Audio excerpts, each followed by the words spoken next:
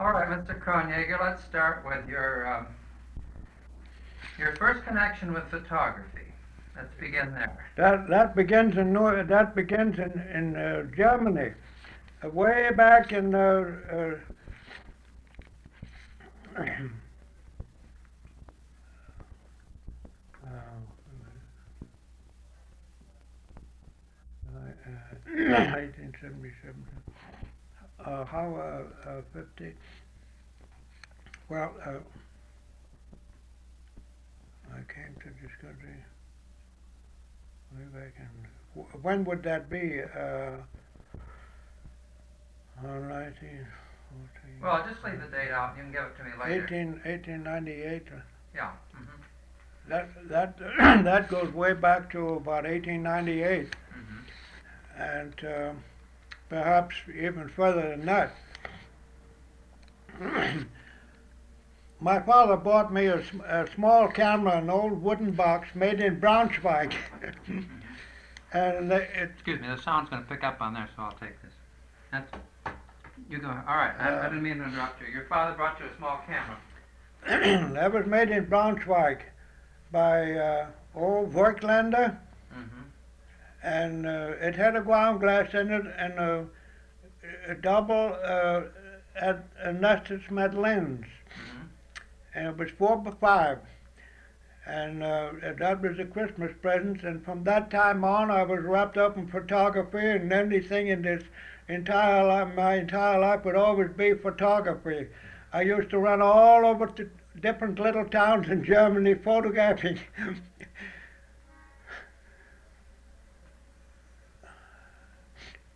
Then what was your first, do you remember seeing motion pictures as a boy? Do you remember, you have any clear recollections of those as a boy? My only hopes then was to come to America with that little camera and do something over here. Well, I landed in New York, and my two uncles, John and Henry, met me at the boat. The boat was an old sailing vessel, a seagoing freighter. And my captain, the name of the captain was Wernigerode, and we took about 4 weeks to cross. And it was quite a trip. I was sick for 4 days, until the rough men on board of the sailing vessel came down to my cabin and got a hold of me and took me up on deck to get some fresh air. And from that time on, I stayed on deck until for a week or two, nights and days, until we reached New York Harbor. I felt very good. I don't know what they gave me to eat, but they gave me something that made me feel awfully good. So that was that. Then we landed in New York, and in Castle Garden, and my two uncles, John and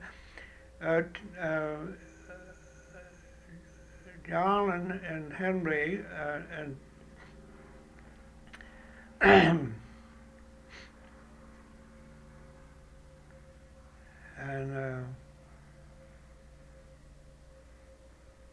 Did you go to live with them at first? Is that it? And as I walked down the gangplank, I can remember that it was very old, single-handed, rackety shack sort of thing, and almost fell overboard. And then I could see my two uncles waving with their sticks with a handkerchief tied on it. Boy, was that a feeling! I'll never forget that. And then they put their arms around me, and we had some very affectionate embraces, and they grabbed a hold of me, and then we went through the costumes, which didn't take very long. It seemed to be all fixed up for me, and we just walked right through the gate and out. And there was New York with its Castle Garden. And one of my uncles said, "Are you hungry?" I said, "Yes." I said, then there was a man with a banana stand there, and I said, "What are those things?" I said, "They're bananas. Don't you have them in Germany?" I said, "Well, in the big cities, but not where I'm, not from Klausthal in the Harz Mountains." And so he said, well, let's get some. So we went over and he bought a bunch of bananas. And they put that in their pocket, and I kept eating bananas. They would just happened to be ripe. Thanks for that today, because if they hadn't have been ripe, I would have been eating green bananas. So, and they had a coach with two horses, a sun, what do you call those wagons with the tassels on it? Oh, a surrey. A surrey. Yeah. They came down with a surrey, Yeah. and they each had a cane and white gloves, and there we were, my two uncles and myself with two bananas in each hand, driving through the streets of New York, southern New York, all the way up to Kosciuszko Street in Brooklyn. And that's where my uncle's home was. And I think that's enough of that. For a while now, let's go into photography. That's been my whole life. All right. Now, what did you do to get back into photography in this country? Well, I took a position with my uncles around. They were in the wholesale wine merchants. They were wine merchants. They used to buy 30,000 gallons of wine, a whole shipload full of wine, and bottle it and sell it in New York. Mm-hmm. But good wine, good old German wines, Liebfrauen milk and Bernkastler Doctor and such things as that. Yeah. And after that, I didn't like very much the association with the wine business, and I took my camera and went to a photographer in New York City. Her name is Hall Studio in New York on Broadway, and it was my desire to see what I could do with my photography. Well, I took my little camera and all the little pictures I shot in Germany, and they made such a hit with this Mr. Hall, the owner. He was a very elderly man. However, the Hall Studio in New York was a very big studio. They were photographing only the big stars in their studio and making flashlights of all the big shows. Mm-hmm. And I suppose he thought me being 6'2" and my photographs, they must have looked pretty good to him. So he said, well, you can go to work here right away. He said, can you start tomorrow? And so I went back to my uncle, and he says, how come? He said, don't you like it here anymore? I says, no, I like this better. So my uncle came with me, because at that time I couldn't talk very much English. Yeah. And I couldn't speak very much English. Maybe I ought to go to school right now and get some good lessons. No. Well, anyway, all these things always made me feel excellent. Way up, I was always in high spirits, and where were we? Then you worked for a while with Hall, is that right? Then I started to work for this George P. Hall. He was an Englishman who came from London 20 years ago, and he was a very high-class photographer in London, and he began, and through Daniel Frohman and Sam and Lee Schubert, he came to New York on an invitation to do photography of all the New York shows which they would produce. Mm-hmm. And that was where I come in. That was where Mr. Hall made good use of me. Yeah.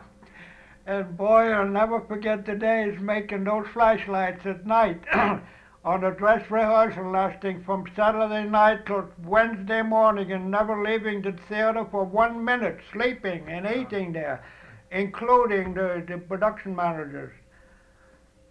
And that was putting on a production after dress rehearsal in New York in those times was a nip and tug, as they was always short of money, and they were always working short on money.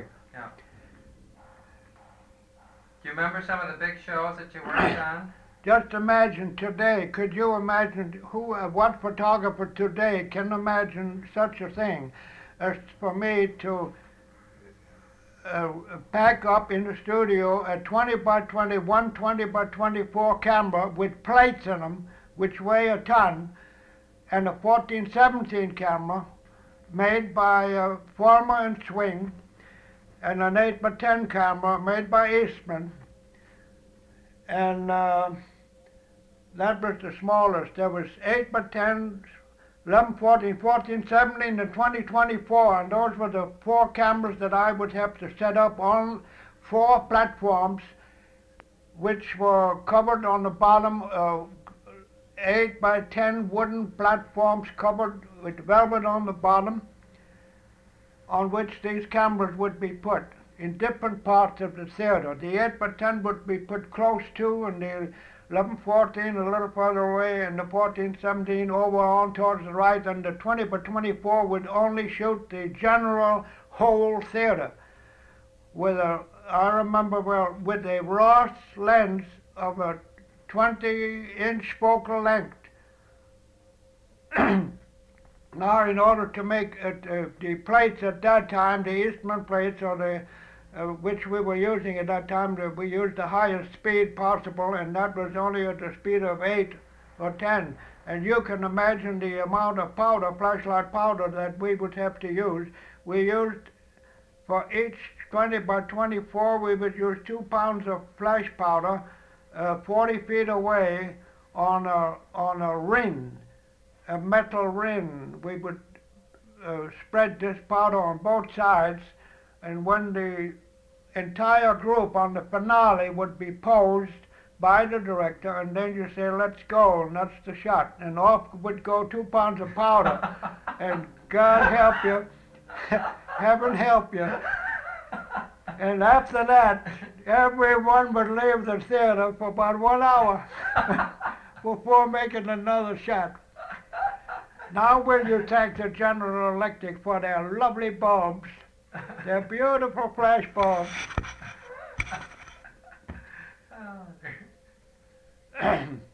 Then you worked with Hall for about how long?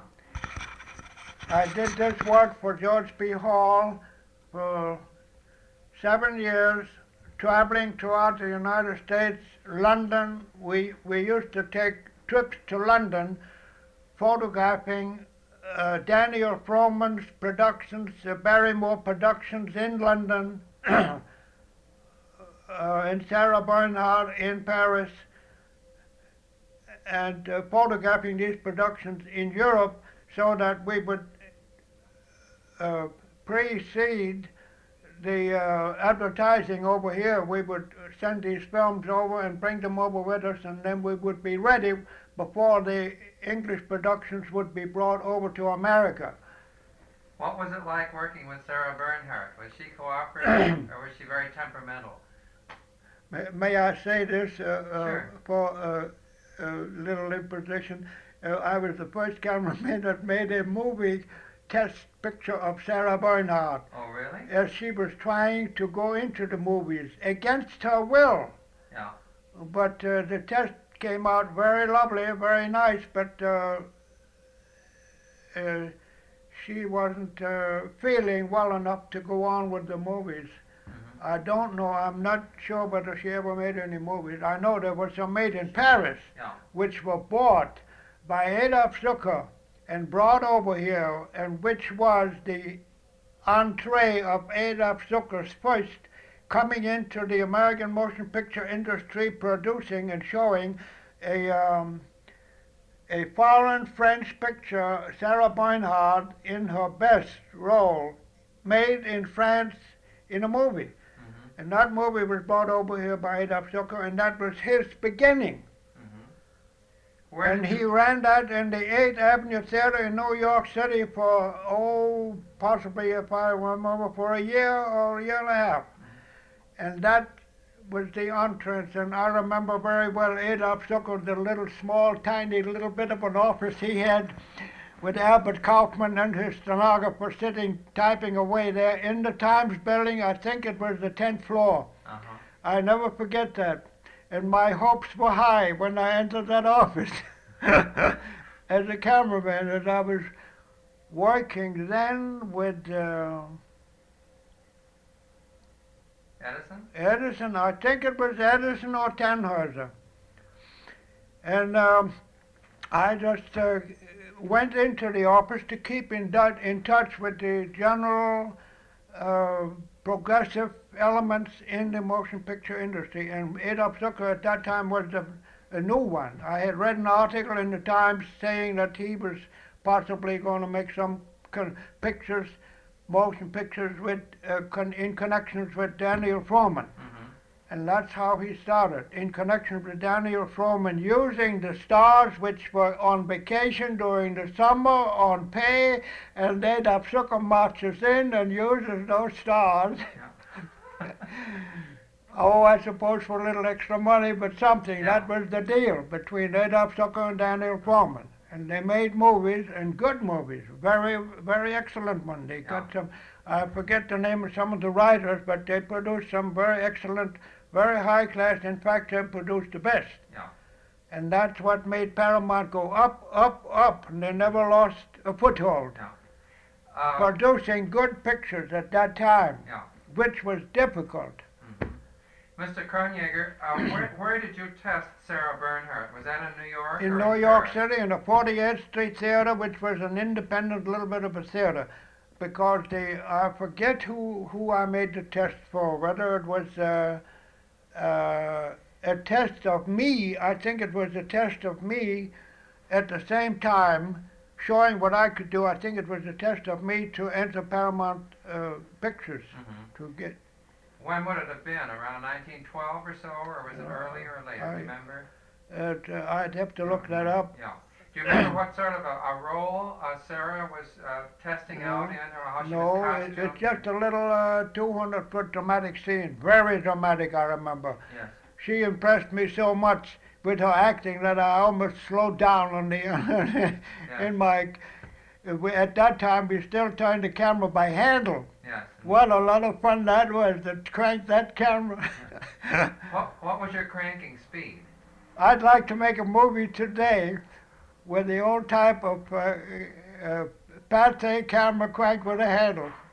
Well, at what speed did you crank, Mr. Cronjager? The speed of that at that time was 16 to 1. 16 to 1. 16 to 1. Yeah. 16 pictures, and that would mean you count. At that time, all cameramen would count 1 and 2 and 3 and 4 and 5 and 6, and that was the time. Yeah. And you can go to some of the old cameramen, any of them, and any one of them will count a second for 3 minutes and not miss 2 seconds. Yeah. Now, do you want to try that now? All right. Huh? I'll try it. Now, go ahead. Okay. Now, you have to give me the time on your watch. Oh. Yeah, you look at your watch. Say go. All right. And 1 and 2 and 3 and 4, 5 and 6, 7 and 8 and 9 and 10, 11, 12, 13, 14, 15, 16, 17, 18, 19, 20, 1, 2, 23, 24, 25, 26, 27, 8, 29, 30, 31, 2, 3, 34, 5, 36, 7, 38, 39, 41, 42, 43, 44, 5, 46, 47, 8, 9, 10, 51, 52, 3, 4, 5, 56, 57, 58, 9, 60. Perfect. On the dot? Yes. Really? Yes. I'll have to buy you a cigar. Now tell me how you first Yeah, got that's interesting. I think that's interesting. Yeah. Now you walk around the street and get some and give people 25 cents, and if you can count a minute, I'll give you a quarter. And you try that with some of the directors or some of the cameramen. Yeah. And you find that that's not very hard. That takes a very fine equilibrium mentally. Your nerves have to be in very good shape to Yeah. do that. Mm-hmm.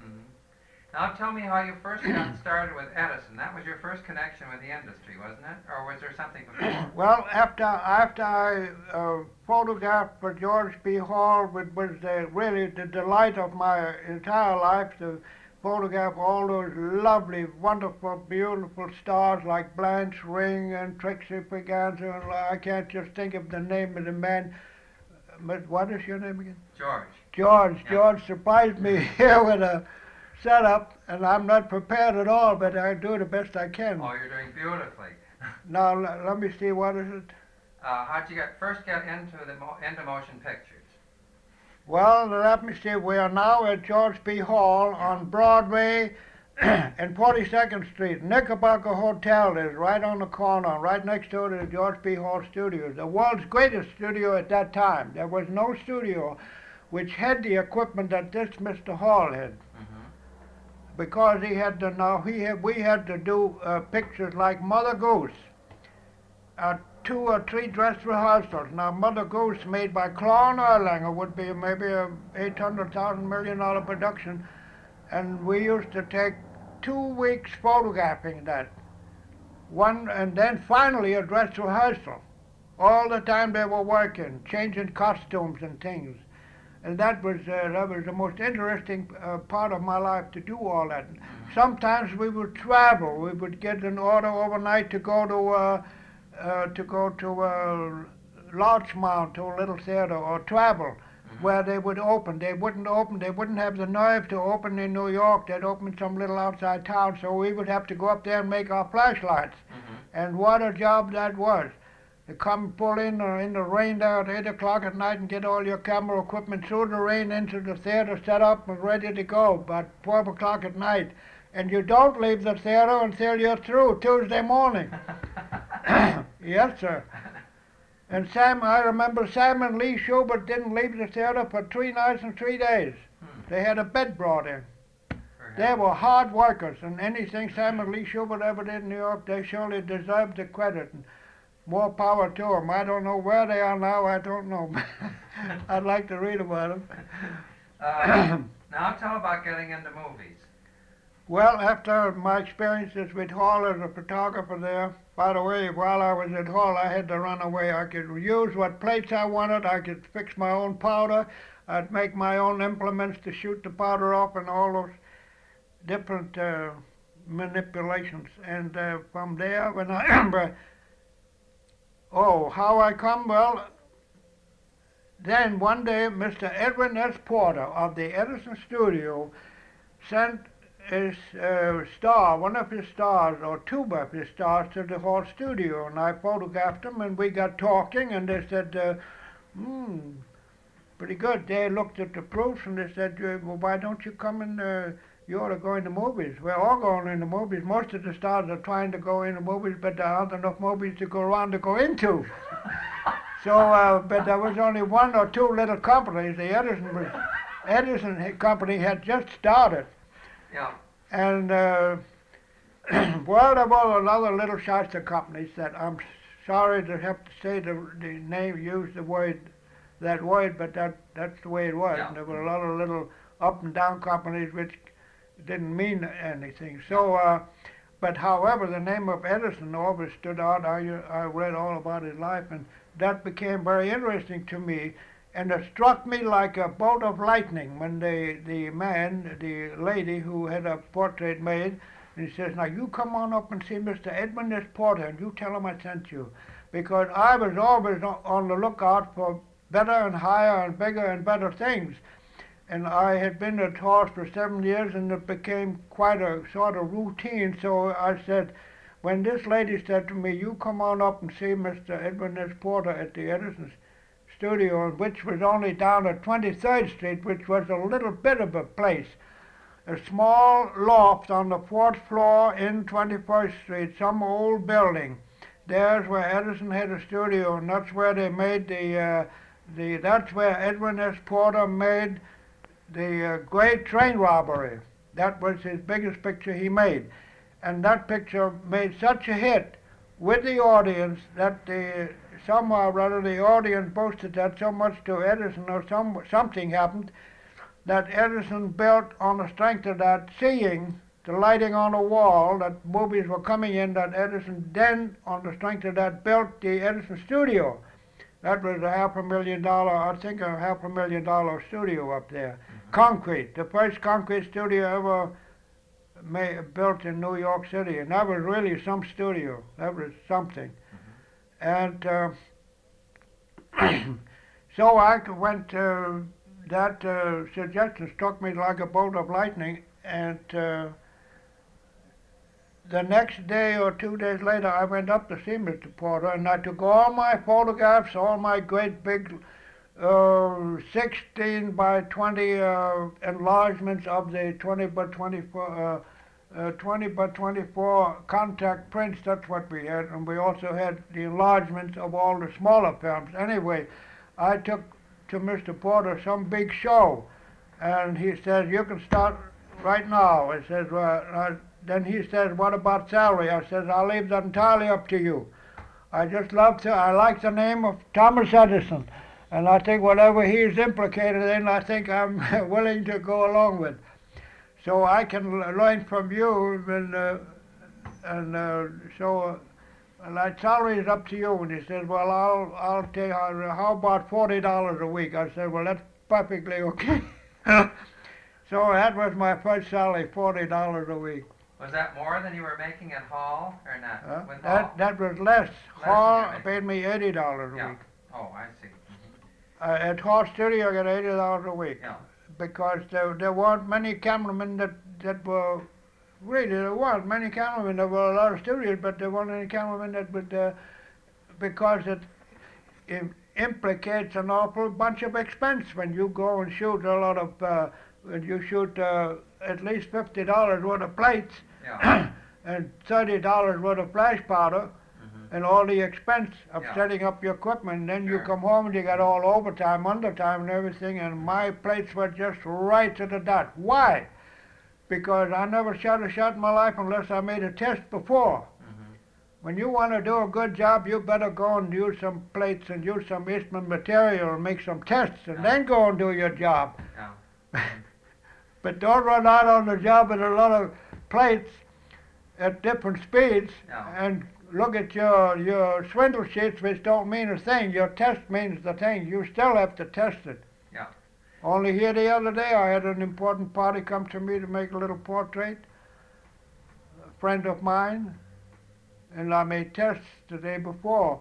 Why? Because I've never had used Eastman Royal Pan, and that was something new, and let me tell you right now, right here now, that Eastman Royal Pan is it.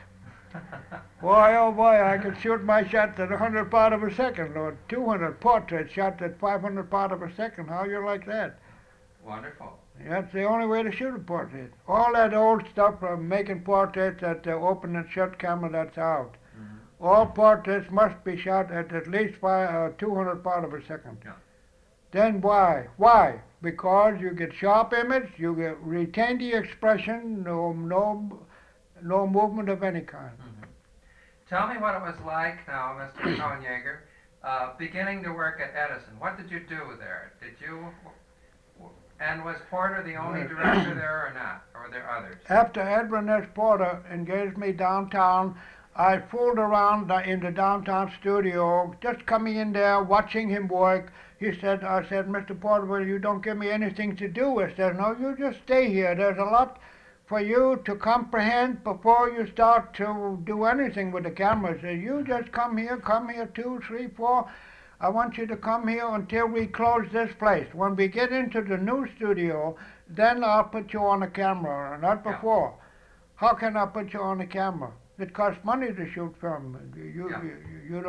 So there you are. So I played along with Mr. Porter down in the old studio. The studio itself was 12 by 16 feet and 10 feet high. The ceiling was 10 feet high. Well, what did we have in the studio? Well, we had Aristo lamps, if you know what they are. Those are arc lamps in a glass globe. And that's what he used. And he had 24 of those arc lamps running in two sections, which you can jiggle them a little sideways, but most all the movies that Porter shot was shot with 24, sometimes 12, sometimes 24 Aristo arc lamps burning while the shooting is going on. No trick lighting, no fancy lighting, no shadow lighting, nothing. Just beautiful, sharp light from the top. All top light. And then later we added some lights on the stand.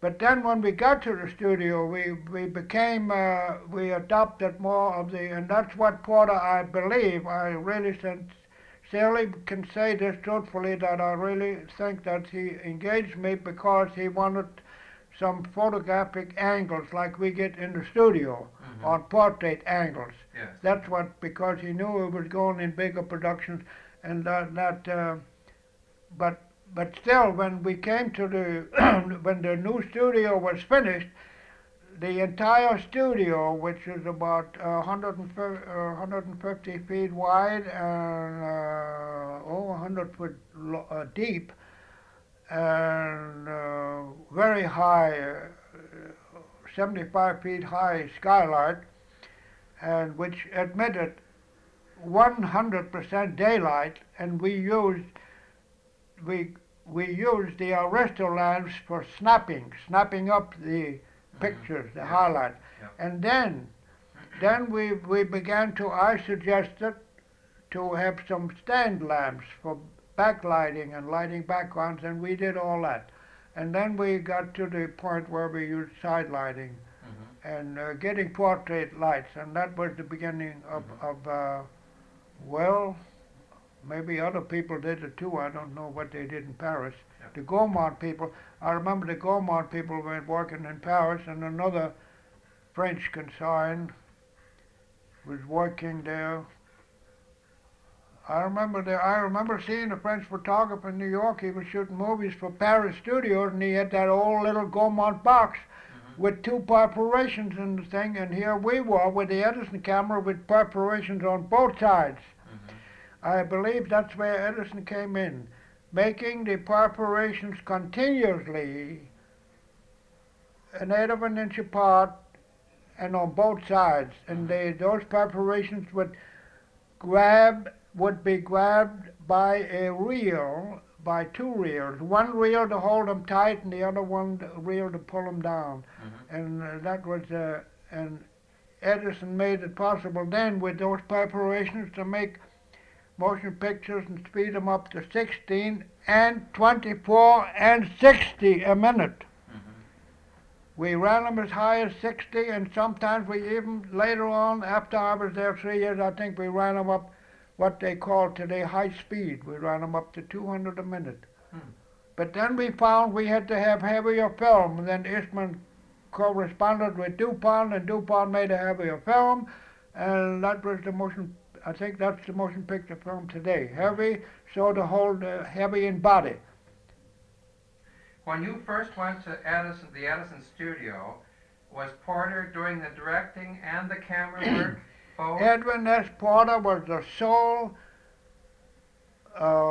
responsible party. He was the whole thing. He was the producer, the selector of stories, and often, in fact, most of the time, writing his own stories, with maybe possibly a little help from a writer here and there. And but Porter selected the pictures, produced them, directed them, and developed them.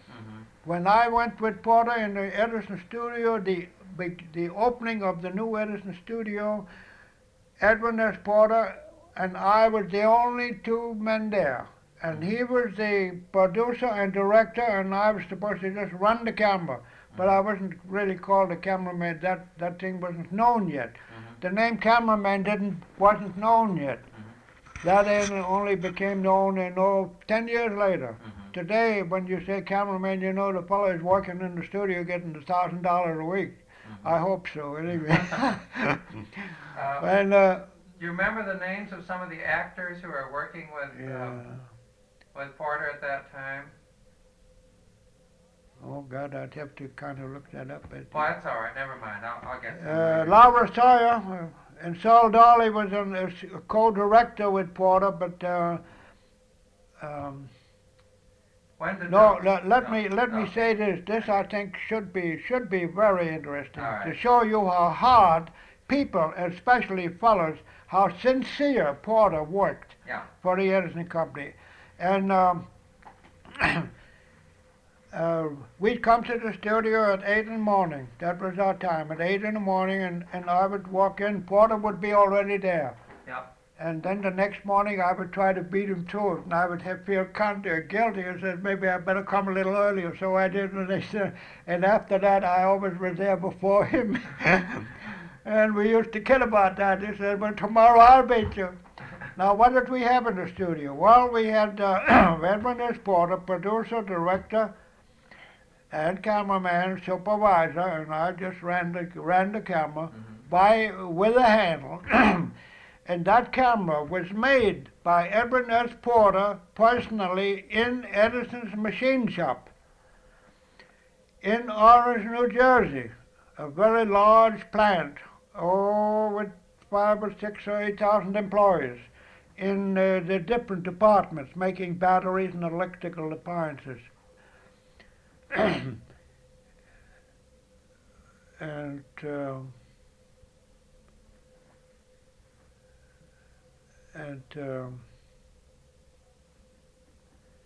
let me see, where were we? Or you're talking about, you said who was in the studio? There was you. And Yeah, then- we'd and come then in the what- studio at 8 yeah. o'clock. And Edwin Porter, the first thing he'd say to me, all right, Henry, set up the camera on stage. All right, in the middle of the stage. We only had one stage. The stage was big and wide and long and deep. One stage. Scenery, all in background. The lights would the Aristo lamps were all hung up stationary, and we would set the sets according to the lights hung. We would always set the sets in the same place. But later, 2 or 3 years later, we would make all the lights were made movable, so we could light little rooms, more places, more like today. Well, after I would set up the camera, the actors would come in. We would have maybe 5 or 6 actors and maybe 2 or 3 extras. That's all we would have. And then the pictures which we would make would take 4 days, not any longer. And they would be, I think, 1-reelers, and they would be shown in town for a nickel. They were real Nickelodeon pictures, and we would make 1 a week or 2 a week sometimes. Sometimes we'd make 2 a week, and we would use some scenes in the studio, and we would use half the scenes outdoors. Why? Because we found that mingling outdoor scenes with indoor scenes would be much more interesting to the audience. And most of our scenes were made around Hartsdale, Scarsdale, the Bronx in New York, Ramapo Mountains, Adirondack Mountains, and places nearby. Why? Too much money to travel. Because I think the pictures didn't cost any more than 5 or 2 or 3 or 4 or 5, not any more than $8,000. That was the limit to a production, I think. Now, but we would shoot an awful lot of film. We would shoot scenes again and again to make sure to get good takes. And then, after doing a day's work, possibly in the morning, we would work all day in the studio, and if it would become about 3 o'clock, Porter would say, well, that's all for today in the studio. We got all the studio scenes. We can't go outdoors today, but everybody here in the studio at 6 o'clock in the morning, we're going to Ramapo Mountains by carriage. There were no automobiles. I remember once or twice we went by carriage. But 2 months after we were at the studio, then the Edison Company, they supplied a very large Winton 24-room automobile room for 24 in there, a Winton, an old Winton. And boy, did she pop up steam when we'd go up a hill. Whoa, boy. Many a delays and many trips, little stopping off in little towns to fix the motor. No. But we had a very good chauffeur, though. He was hired by the Edison place over there, and he was very good. He could take his whole auto apart and put them back together again. I remember one time we were stuck in the sand. We put in an axle there, and we always carried extra axles because the roads at that time were not very good. And now, coming home from the Ramapo Mountains at 8 o'clock at night, Porter would say, Henry, you can have dinner with me. We'll go down to the corner here. Porter was a bachelor. And we go down the corner here, which was a very good restaurant. And we would eat our dinner there, and then we would go right back into the darkroom and develop, Porter and I would develop all the film. And he himself would wrap each roll, and he wouldn't trust me because I'd finger mark. He said, no, you get your fingers all over it, and then we'll have spots on the screen. So he would wind the reels on large drums, a developing drum, which was, the developing drum was 8 feet in diameter, and about 18 feet or something around. Great big large drums, about 8 feet high. They looked to me 8 feet high, they were set high. And we would time that drum for 20 minutes to develop it. Then we'd lift that drum out and put it into another tank. And we really should have movies of that system today, and then see the way they develop films today. And we would have to lift this drum from the water, from the developing to the wash, and from the wash to the hypo. 3 great big tanks in a room 75 feet long and 20 feet high and 15 feet deep. And thrust one drum each time we could handle. And by the time we would put the one drum into the developing rack, then we would get another drum ready. And you should see, I wish you could have a movie of Porter winding on the film by hand on these big drums. And I wish you could see us lifting those big drums, which would weigh about 100, 200, 150 pounds, 100 pounds anyway. Lift them from one to the other with the water dripping down all over the floor, with us having rubber boots on so we wouldn't slide over the place. And when we get through with the darkroom, boy, we were some sight. I'll bet. Rubber aprons 10 foot long and the rubber boots and everything, and gloves we didn't need. And then, that was that, and after the film would be fixed, we'd have to keep in between all this operation, we'd have to take the drum, which is now in the hypo, and put it into the wash drum, which would permit us to go through 2 doors, but we couldn't,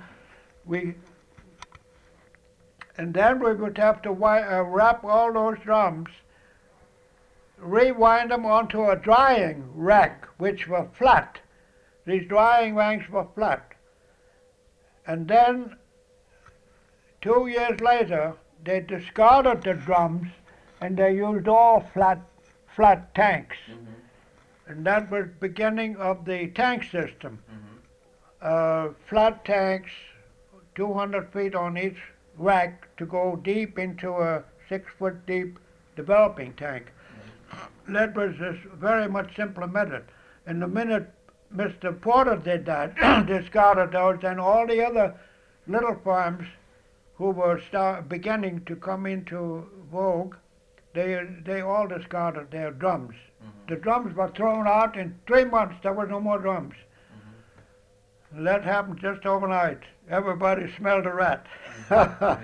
Everybody was copying the other fellow. What the Biograph doing? What's the Edison doing? Go up and snoop around there. And I'll never forget.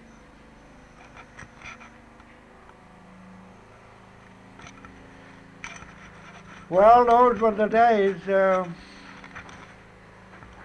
Oh, then I can tell you some stories about how the Vitagraph started.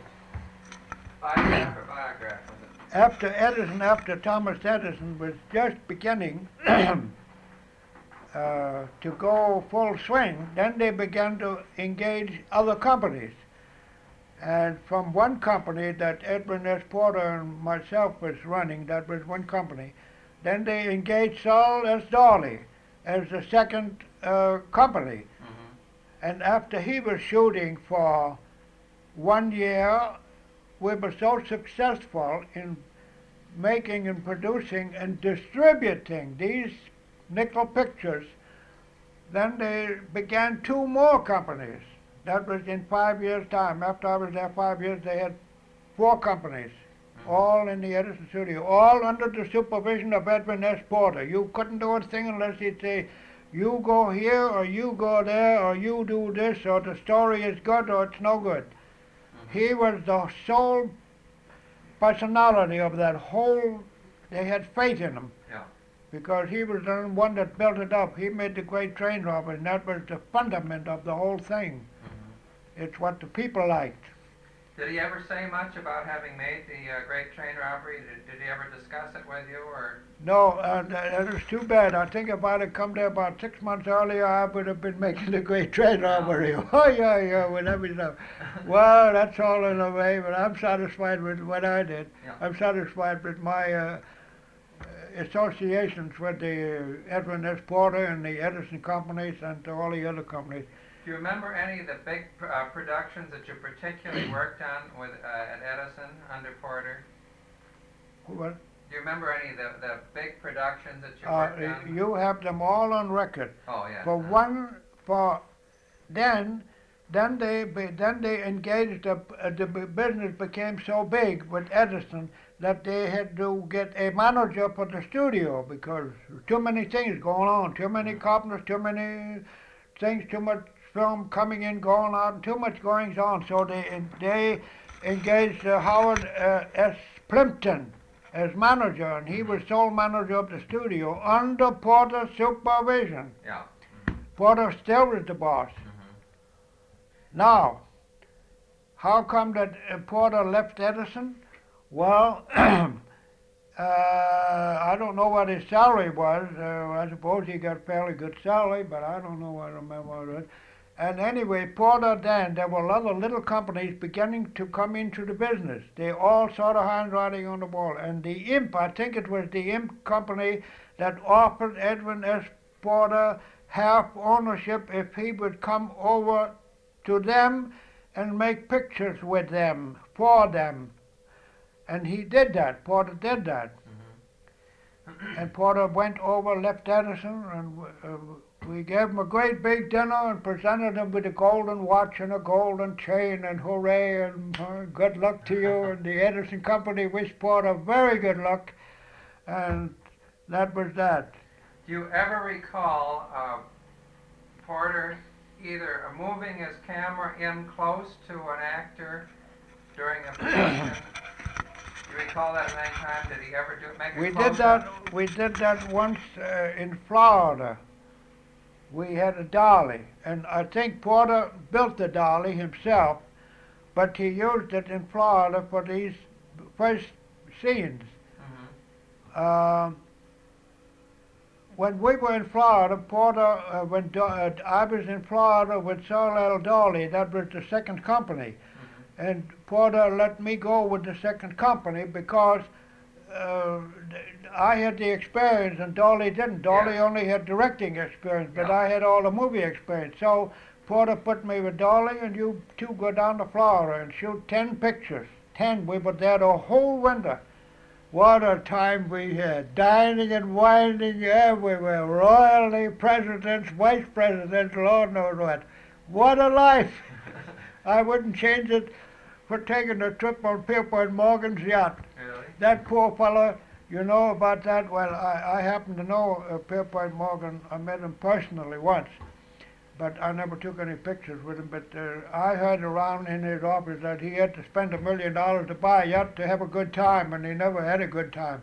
When he bought the $1 million yacht, he gave his he traveled all over the world to have a good time, and he never did, because his party that he gave to them were always, feeling too good. You know what happens on board a ship. Yeah. And so he went to the captain one day and said, "Head for home, I'm tired of the whole thing." So what the $3 million, what good is it? Look at the fun you have. If you really want some fun, you want to travel with the motion picture company as an employer and get for which you get paid and get all these good times, and boy, you'll have the time of your life. If the company today is lenient, but today they, but in the time in my time when we made movies, that was just a glorious, it was a heaven. We should really pay the company to let us go on those trips. Did you have to build a complete new studio down in Florida? We built an entire studio. We rented a clean lot, and we laid a floor 400 by 400 feet, and we built steel girders up, round steel girders, 10 inches in circumference, like gas pipes. 20 feet high, that's where I came in. They asked me, "How high do you want this?" And I said, "You better make it 20 feet. Why? Because the higher, the less heat you have from your reflective." And then we strung wires across, crossways, 6 feet apart, and we hung curtains on that. Plain white muslin curtains, because the Cuban sun was strong enough to peek through there. But then later on we find they were too heavy, and we had to ditch all the heavy curtains and put on thinner ones. So the thin curtains that we used, if it may be interesting to you, Sure. the material that was used at that time was nainsook. Nainsook. You can buy it today in the store. That is the finest, thinnest material made that you can, the lightest penetrating. Now, an ordinary bed sheet today, which we first used, was heavy, thick, was too heavy. So nainsook is the thing. Of course, they have other materials which are more expensive, but that's the best, cheapest thing and the best to use. And Cuba, we happened to be lucky, because in Cuba they just do nothing but business in linens and muslins and linens. The whole island of Cuba is saturated with it on account of the heat. They use it. So we were very lucky to get. When you were in Florida, did you get your actors from around there, or did you take any actors down with you? We got all the extras from around there. You did? All the extras, except one or two which had to play parts. Yeah. But the stars we brought with us. Yeah. And they all know their onions pretty good. That was the day, and I remember this is the day of the silent movie, words are spoken in titles made, but we still have to speak the words. Yeah. And Dolly, I think Saul Dolly was, at that time, I think he was one of the very best directors there was at that time, which he maybe very... Then after you were down in Florida, then a whole winter, then you came back again to New York? Now, pardon me. Now these films in Florida were mailed back to Edmund S. Porter, and he himself personally would develop all those films. He did. Yeah. Yes, sir. Did he always do the cutting on them too? Until we got the third company, and then Porter, we all ooched him into giving up that. Why do you kill yourself developing at night? And he finally said, well, it was a tricky business to develop film on drums and scratch them all up. Someday a whole reel would get all scratched to pieces because it would flap loose and so on. Yeah. So then finally, after the third year, Porter gave up the development, and he hired 6 men to go in the darkroom. And he felt much better about it too. But he still couldn't keep out of the darkroom. Call him, he'd go in there nights and watch the fella. You were down in Florida that whole winter then? The whole winter we made about 20 productions. Yeah. 20 in all. And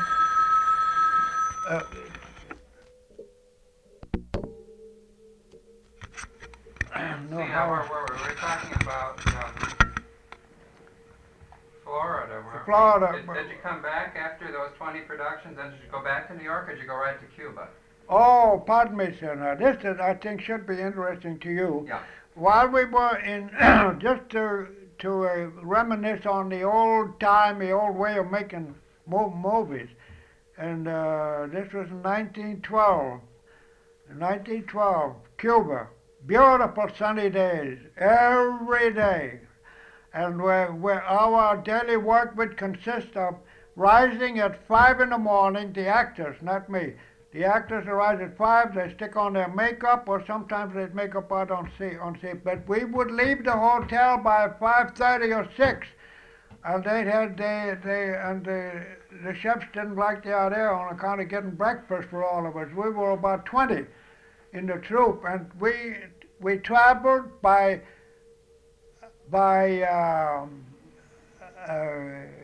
carriage, what the Cuban carriage, a little one, like the Surleys with the tassels on it. We had 3 of those, with each one has 2 jackasses, mules otherwise, but they looked awfully small, but they could pull 12 people up a hill, and you never saw anything like it. And we would travel for 4 hours by these jackasses, because it's the cheapest way, because we didn't travel further than them. We never traveled more than 10 or 11, 12 miles. But when we went further, one time I remember we went to Matanzas, then we took an old Winton. We hired automobiles, which were very expensive at that time, $180 a day or something like that.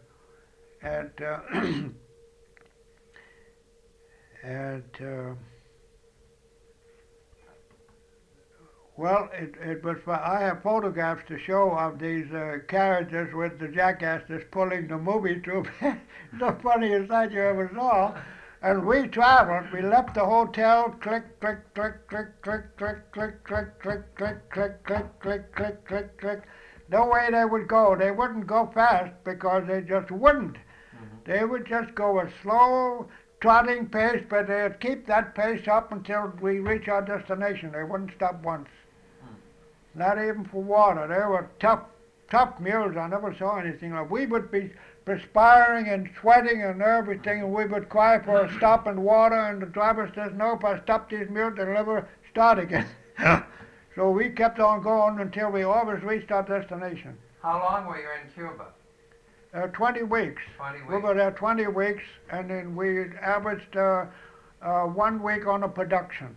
When it came Saturday, and Dolly would come to me and says, Henry, we got to get these. They got 6 more shots. We got to get them tonight. I says, well, we'll make it moonlight. Okay, he says, fine, we'll make it moonlight. Then we made all under time negatives, which they look very artistic. And sometimes the producers would say, give us more of that artistic stuff. Under time negatives, that's all they were. In between the time when you were in Florida and the time that you went to Cuba, what did you do that one winter in between? You managed to go back to Florida? No, Florida. I went to Florida when I finished with Edison. I was there about 7 years, and I had the run of the studio pretty well. I don't know, that's the way it went. And I thought Edwin S. Porter had left. He went to the Imp. And then after he left, I kind of felt as if I lost my daddy. Really. He taught me everything, and he knew trick work. He knew all the tricks, glass shots, everything. Did you use those in those early days? Edwin S. Porter used glass shots, but in a small way. Yeah. So now, I don't know. I would like to know where he got those ideas. You know, you have to get ideas for that. Did you use any model shots in those days either? But little model shots? And, double exposure. That is where I have to say this is truthfully speaking. Today, double exposures and trick work is all made by $500,000 equipment with 8 cameramen on the job. We did that all ourselves. Edwin S. Porter and myself, we put on the Battle of Trafalgar, all trick work with little battleships and double exposed clouds and double exposed storms in all this. And we did that all on our negative by count. Is this in the Battle of Trafalgar? Yes. Do you know we have the original negative at Eastman House? We have that film? And I herewith must give credit, all the credit, to Edward S. Porter for surely guiding me in regards to trick work and insisting and bawling me out and kicking me in the shin. You can't do that. Get some more film and do it again. Mr. Porter, I did so and so. You shouldn't do it. Don't do anything unless I tell you. Just you go wrong. I've made tests for 5 years on this stuff. So, and he generally is always right. But I'm like all the rest of the young boys entering a new business and getting smart and want to show up the boss. You can't do it. You better abide by the rules and take it easy. Be humble in thy ways, my dear man. That's right. After Porter had left and you'd worked with Dolly for a while, did you continue working with Dolly until you left Edison? I continued working with Dolly because Porter was then taking over the management instead of producing. Yeah. Because he had to watch the other 5. Then we had 5 producers. He had to watch the other 5 producers, starting them out, setting their production schedule, and telling him where to go. He did that all himself, and he kind of liked that job, and he didn't care then anymore about producing himself. As he saw, the results on the screen were very good, and so why should he go back to producing? And he had a very responsible job there to guide 5 directors to always successful productions. They were always very good. Our pictures always made very good sense. They always had a moral or a very good sense to it. Mm-hmm. And we had very little. We had hardly any blood or knifing or burglary or criminology, featured criminology, and showing you how to burn down buildings. We had no things like that. Mm-hmm. No schooling of the public on how to do bad things. Mm-hmm. We avoided against what now. I think the Edison program has something to do with that. Somebody in Edison said something. The moral program of that time was guided, I think, by the Edison office. They had a little something to do, say, with what we produced. We would have runs. We would always have a run every week for ourselves, and then they'd have a run in the big studio with all the employees. All the employees of the Edison company would see our movies, what we did. They would vote on it. This is no good, and that's no good. Why do you do this? And that's how we made our movies at that time. But we never got word from the studio. They didn't tell us, but they told Porter. Yeah. You can't do that. Don't stab the man here. Don't show the blood there. And that I thought was very. It was a clean, wholesome, good company at that time. We produced very good pictures. Did Porter always do the cutting? Did he always edit? Titling, supervising the title. No, the cutting. The cutting always. Yeah. Most every picture he cut for until he got tired and disgusted, and then until he got to the point where he went away to the Imp because they made him that big offer. Yeah. And from the Imp, he stayed with the Imp. Porter stayed with the Imp company. I don't know whether it was the Imp or Rex or some Rex. It was, yeah. Rex. It was they were all Universal, but it was a small concern. It doesn't make any difference what the name of it is. Rex is right. It was the Rex, and from the Rex, Porter had an offer by Daniel Frohman and Adolf Zucker. They made him an offer. Come with us. We'll give you the run of the show. They hired him to put on the whole show of the Paramount studio motion picture industry. And to put that show on is like you stand out there putting up a new $1 million building with 5,000 employees to find room and space for their offices. Yeah. And that was a big thing, and they didn't know. Zucker didn't know. And at that time, Zucker had a little bit of an office. And finally, he moved out of that office and moved into the Paramount studio office. That's where I worked, too. I worked in Paramount for 7 years. This is a hot one, how I come to work for the Paramount. So Edwin S. Porter, I was working for Paramount for Edison at that time, and I got they raised me to $60 a week, and Porter offered me $150 to come with him. And then I said, well, the little company maybe goes out of business and I'm out of a job. I stayed with Edison, but I should have gone. I should have been like all the rest of this hot Americans. A hot American is one that takes all opportunities. A dead American is one that hems and haws and procrastinates. And I procrastinated and I stayed at Edison's. And then until I saw all the other firms growing up. There comes the Tannhäuser Film Corporation. Mr. Haidt, who then Tannhäuser started the Tannhäuser Corporation, which was bought out by Mr. Haidt at Chicago, Howard Hughes. He was a big shot like Chicago, like Howard Hughes in Chicago, only not quite as much as big as Howard Hughes. But Haidt bought up the place, and he contacted me through a phone call, not himself personally. But he said, come on over, I want to talk to you. So I went over to Haidt, and they doubled my salary. And that was something, boy. When was this, about 1912? Was that when you left Edison? No, that was 1914. Then I went to, I should have gone with Porter. I could have, Henry said, you can make a fortune here. I'm going to make a fortune with this. But he didn't make a fortune with the Rex. But the Paramount got a hold of it, and he made his fortune with the Paramount.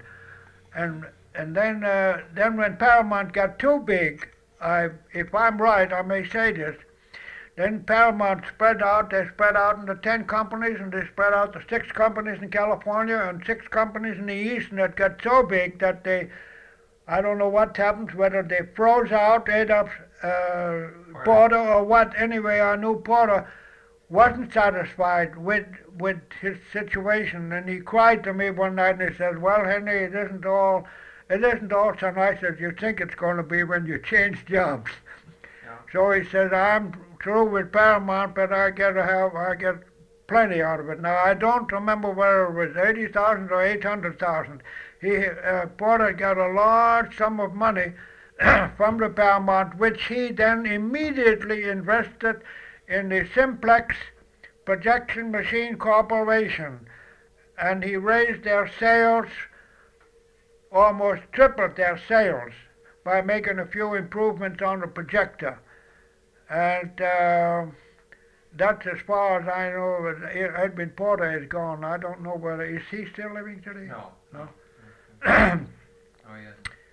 Well, now he was a wonderful man. Oh, man of few words, but very definite.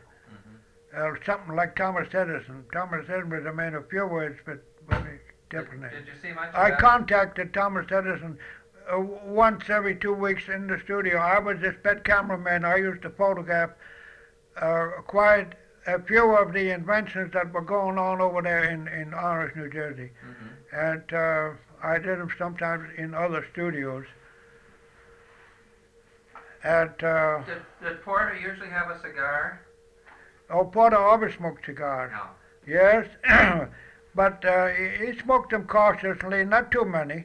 He smoked them mostly after lunch. When he'd come after lunch, he'd light a nice cigar. Mm-hmm. And the poses he assumed in lighting that cigar, and posing was wonderful. I said, someday I'm going to get a wonderful portrait of you with a cigar. He said, well, why don't you? We never got to it. Oh, now it got you to the Tannhäuser company. Then let me see. Then Edmund S. Porter, he went with the.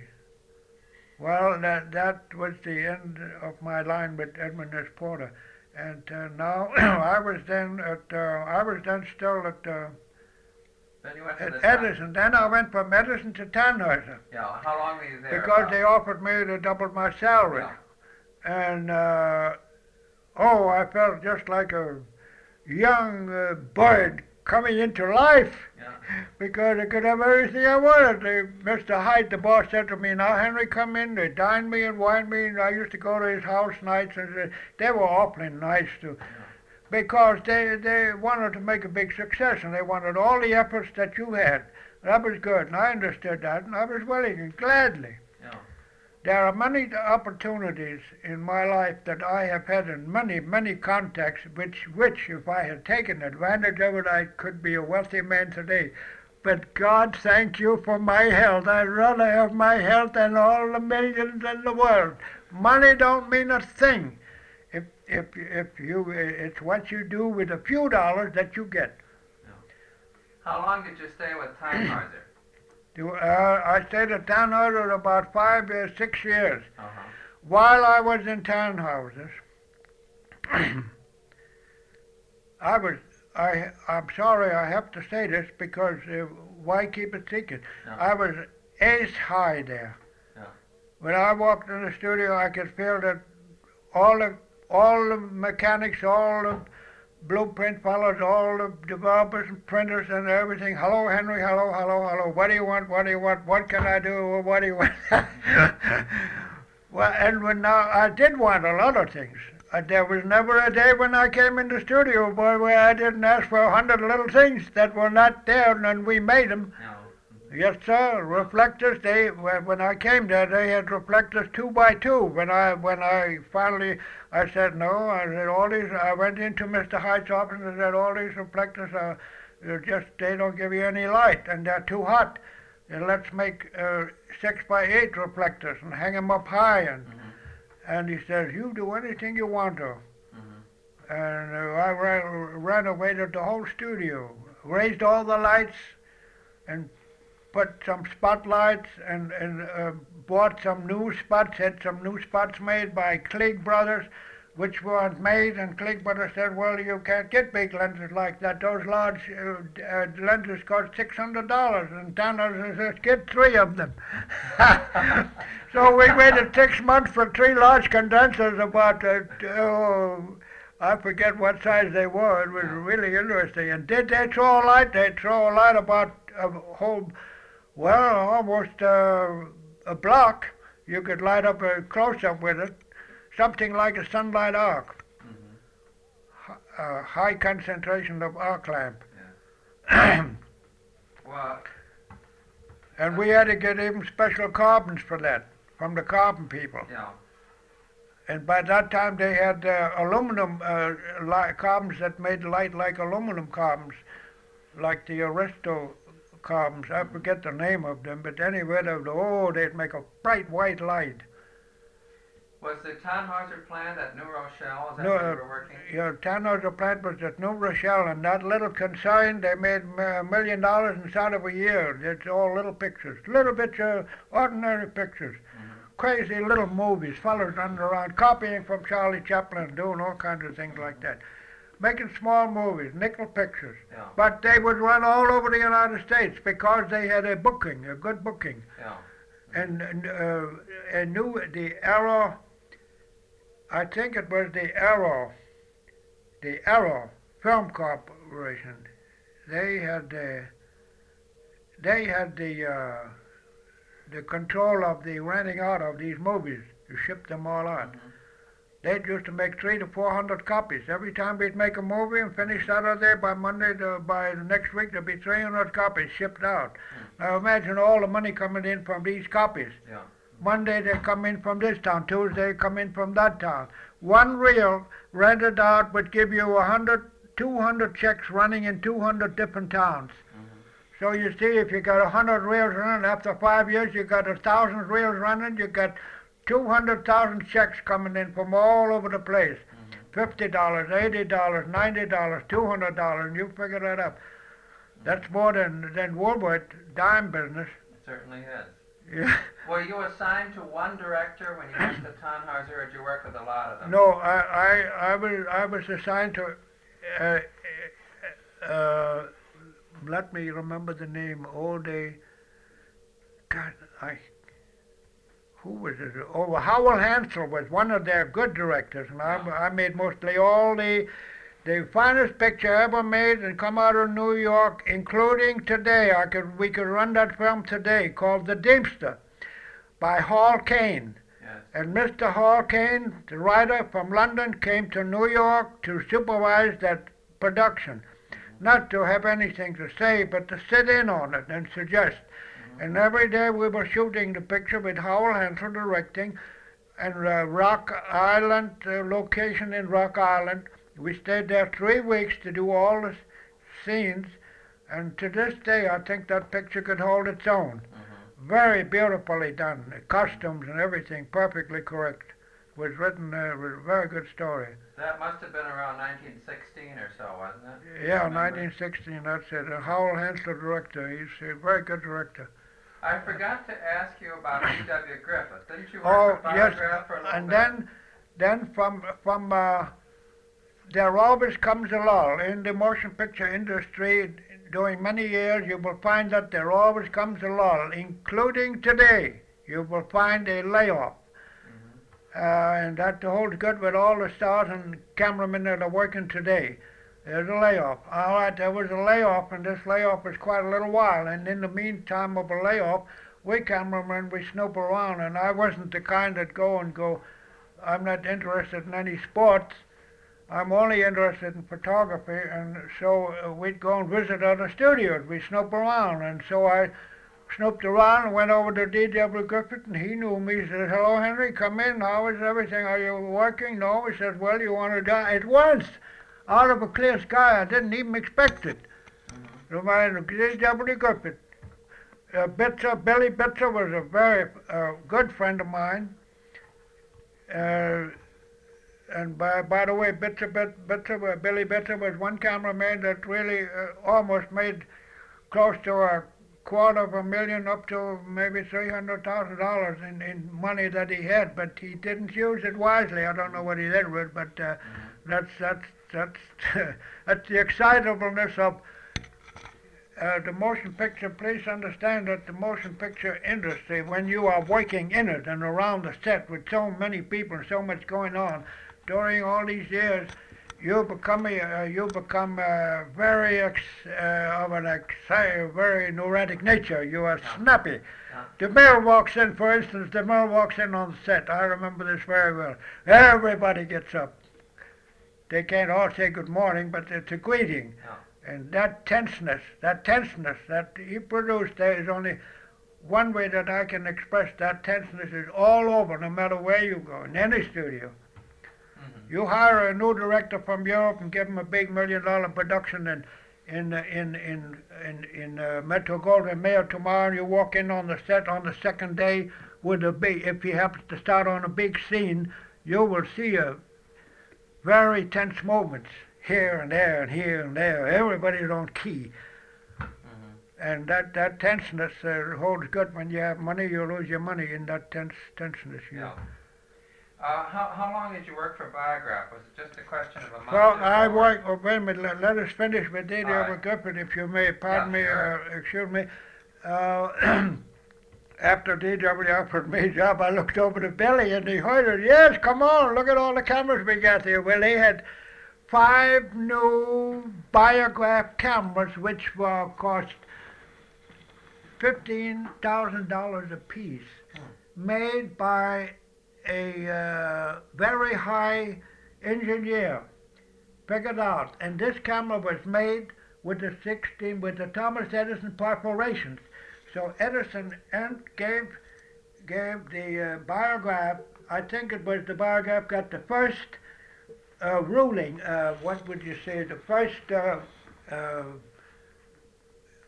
order to be permitted to use that perforation. You know, I don't know whether it was a patent on it or not, but Biograph was the first one that made for themselves. They made these 5 good big cameras, 18 inches wide and 20 inches long, and the height was 2 feet high. Mahogany on the outside, metal, all metal, brass, metal lined, and the camera inside. Great, big, cumbersome machinery, but very delicately made, and it worked very good. It was a Biograph cameras. And when Billy Bitzer began with D.W. Griffith with the Biograph in New York, while we were shooting at Edison, they were still using the old finger pull-down movement, which is 3 inches wide which each picture is 3 inches wide. Billy Bitzer, I saw Billy Bitzer personally use the finger movement on those cameras on blank suite because the new cameras hadn't been tested yet. And when I worked for the Biograph, I was put on there with DW on Judith of Bethulia to photograph Billy Bitzer as the first cameraman, and I was so there wasn't any such thing as second cameraman and first cameraman. There was just all cameramen. But anyway, I was just ran another camera under the supervision of Billy Bitzer. And was he clever? Well, he was a very clever boy. There was he couldn't figure out. He was something like all the rest of the fellows in Thomas Edison. No sooner they look at an object, what can I improve? What can I do to better it? How can I do it? How can I make it more beautiful? And that was, Billy Bitzer was saturated with that. That's why he made very beautiful close-ups of by a light box, which could be outmoded, say outmoded, but anyway, it was an idea. Nobody else had any idea like that until today. We couldn't do that today anymore because it doesn't pay. It's too much. And I worked on Judith of Bethulia, and I worked on 1 or 2 others as a operative cameraman were under Billy Bitzer. And then I went back to Tannhurst. They said, well, come on, where have you been? I've been shooting with Griffith. I said, well, no. I was hoping to get because my respect and regards for DW at that time, at that very particular time, was ace high. I said, that's the fellow I'd like to be with. And I used to pal around nights with Billy. We used to go and see movies and see theaters and come and have a midnight supper and then go home. Some night I'd sleep in his house, and some night I'd have to take him home to my house. Oh, what times we had. Why, oh, why. And where did you go to work on Judith of Bethulia? Were you working in the studio or I worked in the studio. Oh, by the way, and there was something that came up. Wait a minute. That made a hit with Griffith. I made a hit with Griffith. Just one thing, one little thing. You know, while working on the set, all the cameramen sitting around and all the directors seeing is the scene being put on. And when you see a thing put on, then you get ideas. Oh, this and that. I would do this. I would do that. So there was a scene we had shot for almost all morning of a scene with Blanche Sweet, I think it was. Blanche Sweet? Yeah. Blanche Sweet. A crying scene of a scene in Judith of Bethulia where she scours her body with ashes and she wears a potato sack and her hair is down in the front of her face and she's supposed to cry and burst out terrific sadness and she cried, but the tears wouldn't show. We took them, we developed them, next day the tears don't show. The good devil said, what do we do? So we started all over again. This is the second day. Now, it was in my mind, the tears don't show, the tears don't show, the tears don't show, the tears don't show. So then they started the same tears again, and Billy moved some lights around the sides, and that didn't help too much. It helped a little bit better. I said, I think I have an idea, Mr.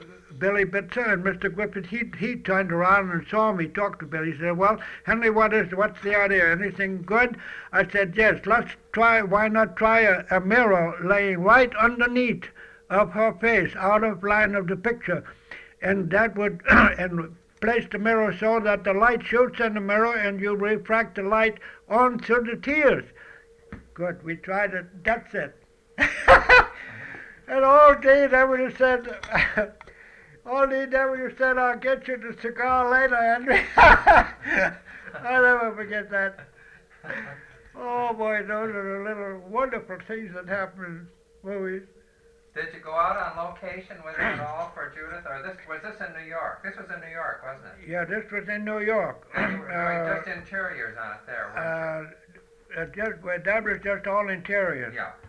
And then that was that on 2 pictures I was there with Bitzer and Griffith, and that's where I met Joe Eller, who was developing all of D.W. Griffith's film, and he was still using the drums. Mm-hmm. And I said to Joe, don't you know we have racks over in our place, we knocked off the drums. He says, we're going to take all the drums out next week. And he took me, he says, I'll take you through the darkroom. And their darkrooms were 75 feet long, 20 foot high, and long places. They'd have so many drums. And so they did what they, and that's where I became interested in what Joe Eller was doing. And Joe Eller was just developing, man. He was very good on developing. And he developed his negative soft. And how did he get them to develop so soft? May I spill the secret? Sure. All the other developers know it, but they don't. I don't know do what they do today. Well, Joe Eller, in order to make the film soft, I'm quite sure that he soaked it first in borax. A weak solution of borax, the amount I don't know, for 2 minutes to swell the emulsion, and then he would develop immediately without washing. He'd maybe with washing off the borax, and then putting it into the developer. And then he would develop it for a prolonged period of, I think, 45 minutes. And that would bring out all the detail and no contrast. And I think that holds good today. I think if you want to monkey around and waste that much time. I believe today films are developed in, I don't know, 3 minutes? You don't? No, I don't really know. Well, we have to drop that. And now... I'm going to open this door again. Yeah. Now that you went back to Tannhäuser then, after being with the Griffith for a little while, you went back to Tannhäuser? Yeah. And then here's a very interesting episode in my life that I wish to talk about. And picture after picture in the Tannhäuser Film Corporation, Mr. Tannhäuser personally was so pleased and so thrilled with the beautiful photography. He was just photographically minded. And he made so many compliments that one day after lunch we said, I want you to come in the office. And I came in the office and he says, how would you like to become a stockholder? I could have become a stockholder then. He says, I should have become a stockholder then in the Tannhäuser, which later on sold out for $1 million. About 6 months later, Mr. Tannhäuser, Mr. Haidt, passed away, and Tannhäuser bought the studio over again, I think for $1 million or something, because the business was running wonderful. But then, that time,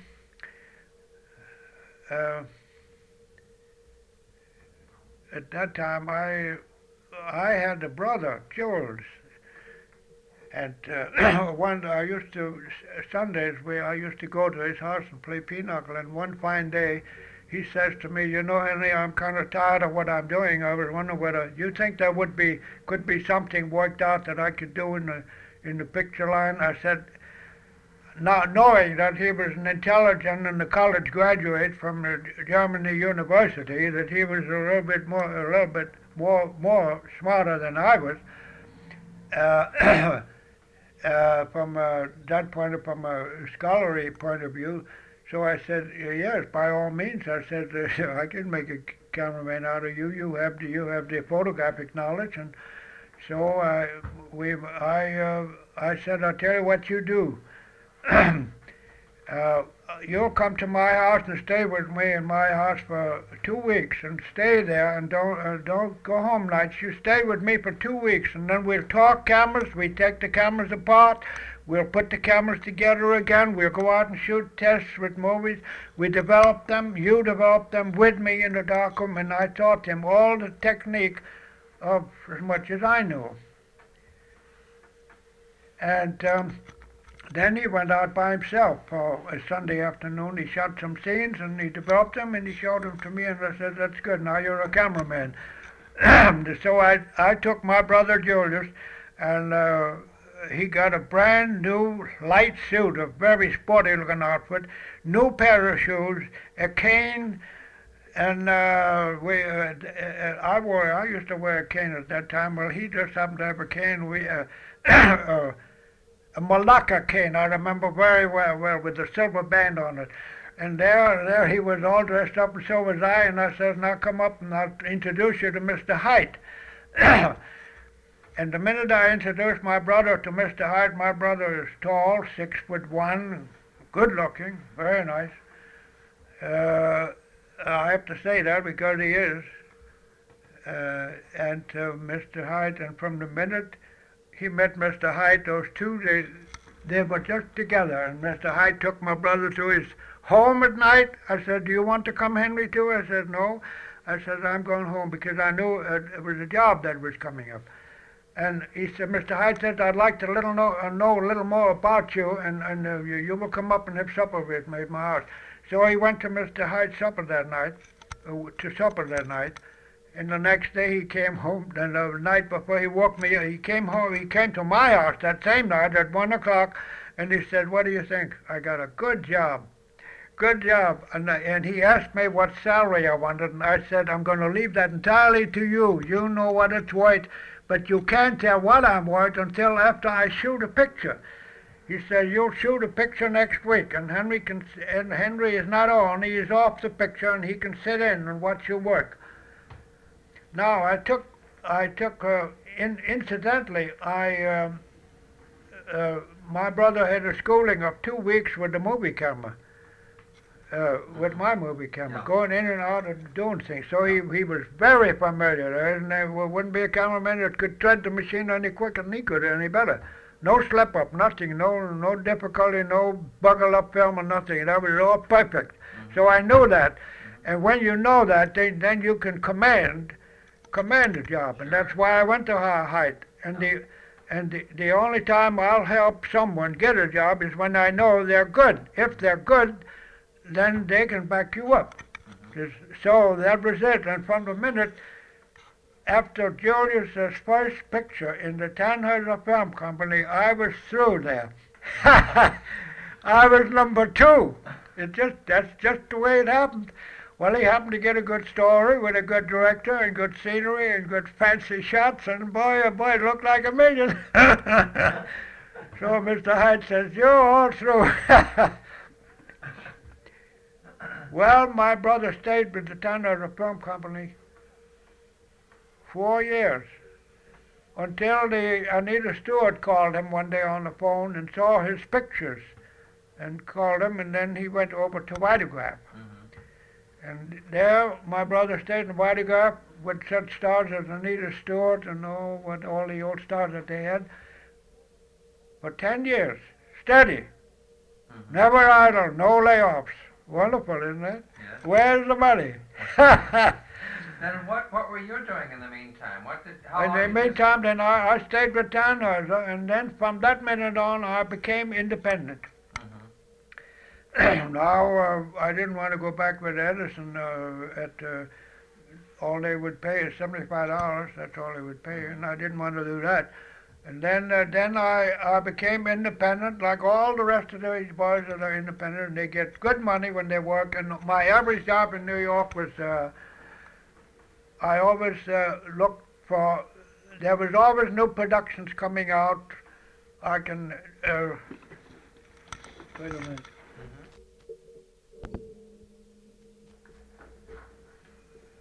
After I left Tannhäuser, well, there were always new productions coming out, and there was one production with Marshall Nealon, presents The River's End by James Oliver Curwood, scenario by by Marion Fairfax. Well, I happen to know Mrs. Marion Fairfax, and she engaged me to do the picture for Marshall Nealon, which happened to turn out to be a very, very excellent production with Louis Stone as the star. And, well, that was one of the companies.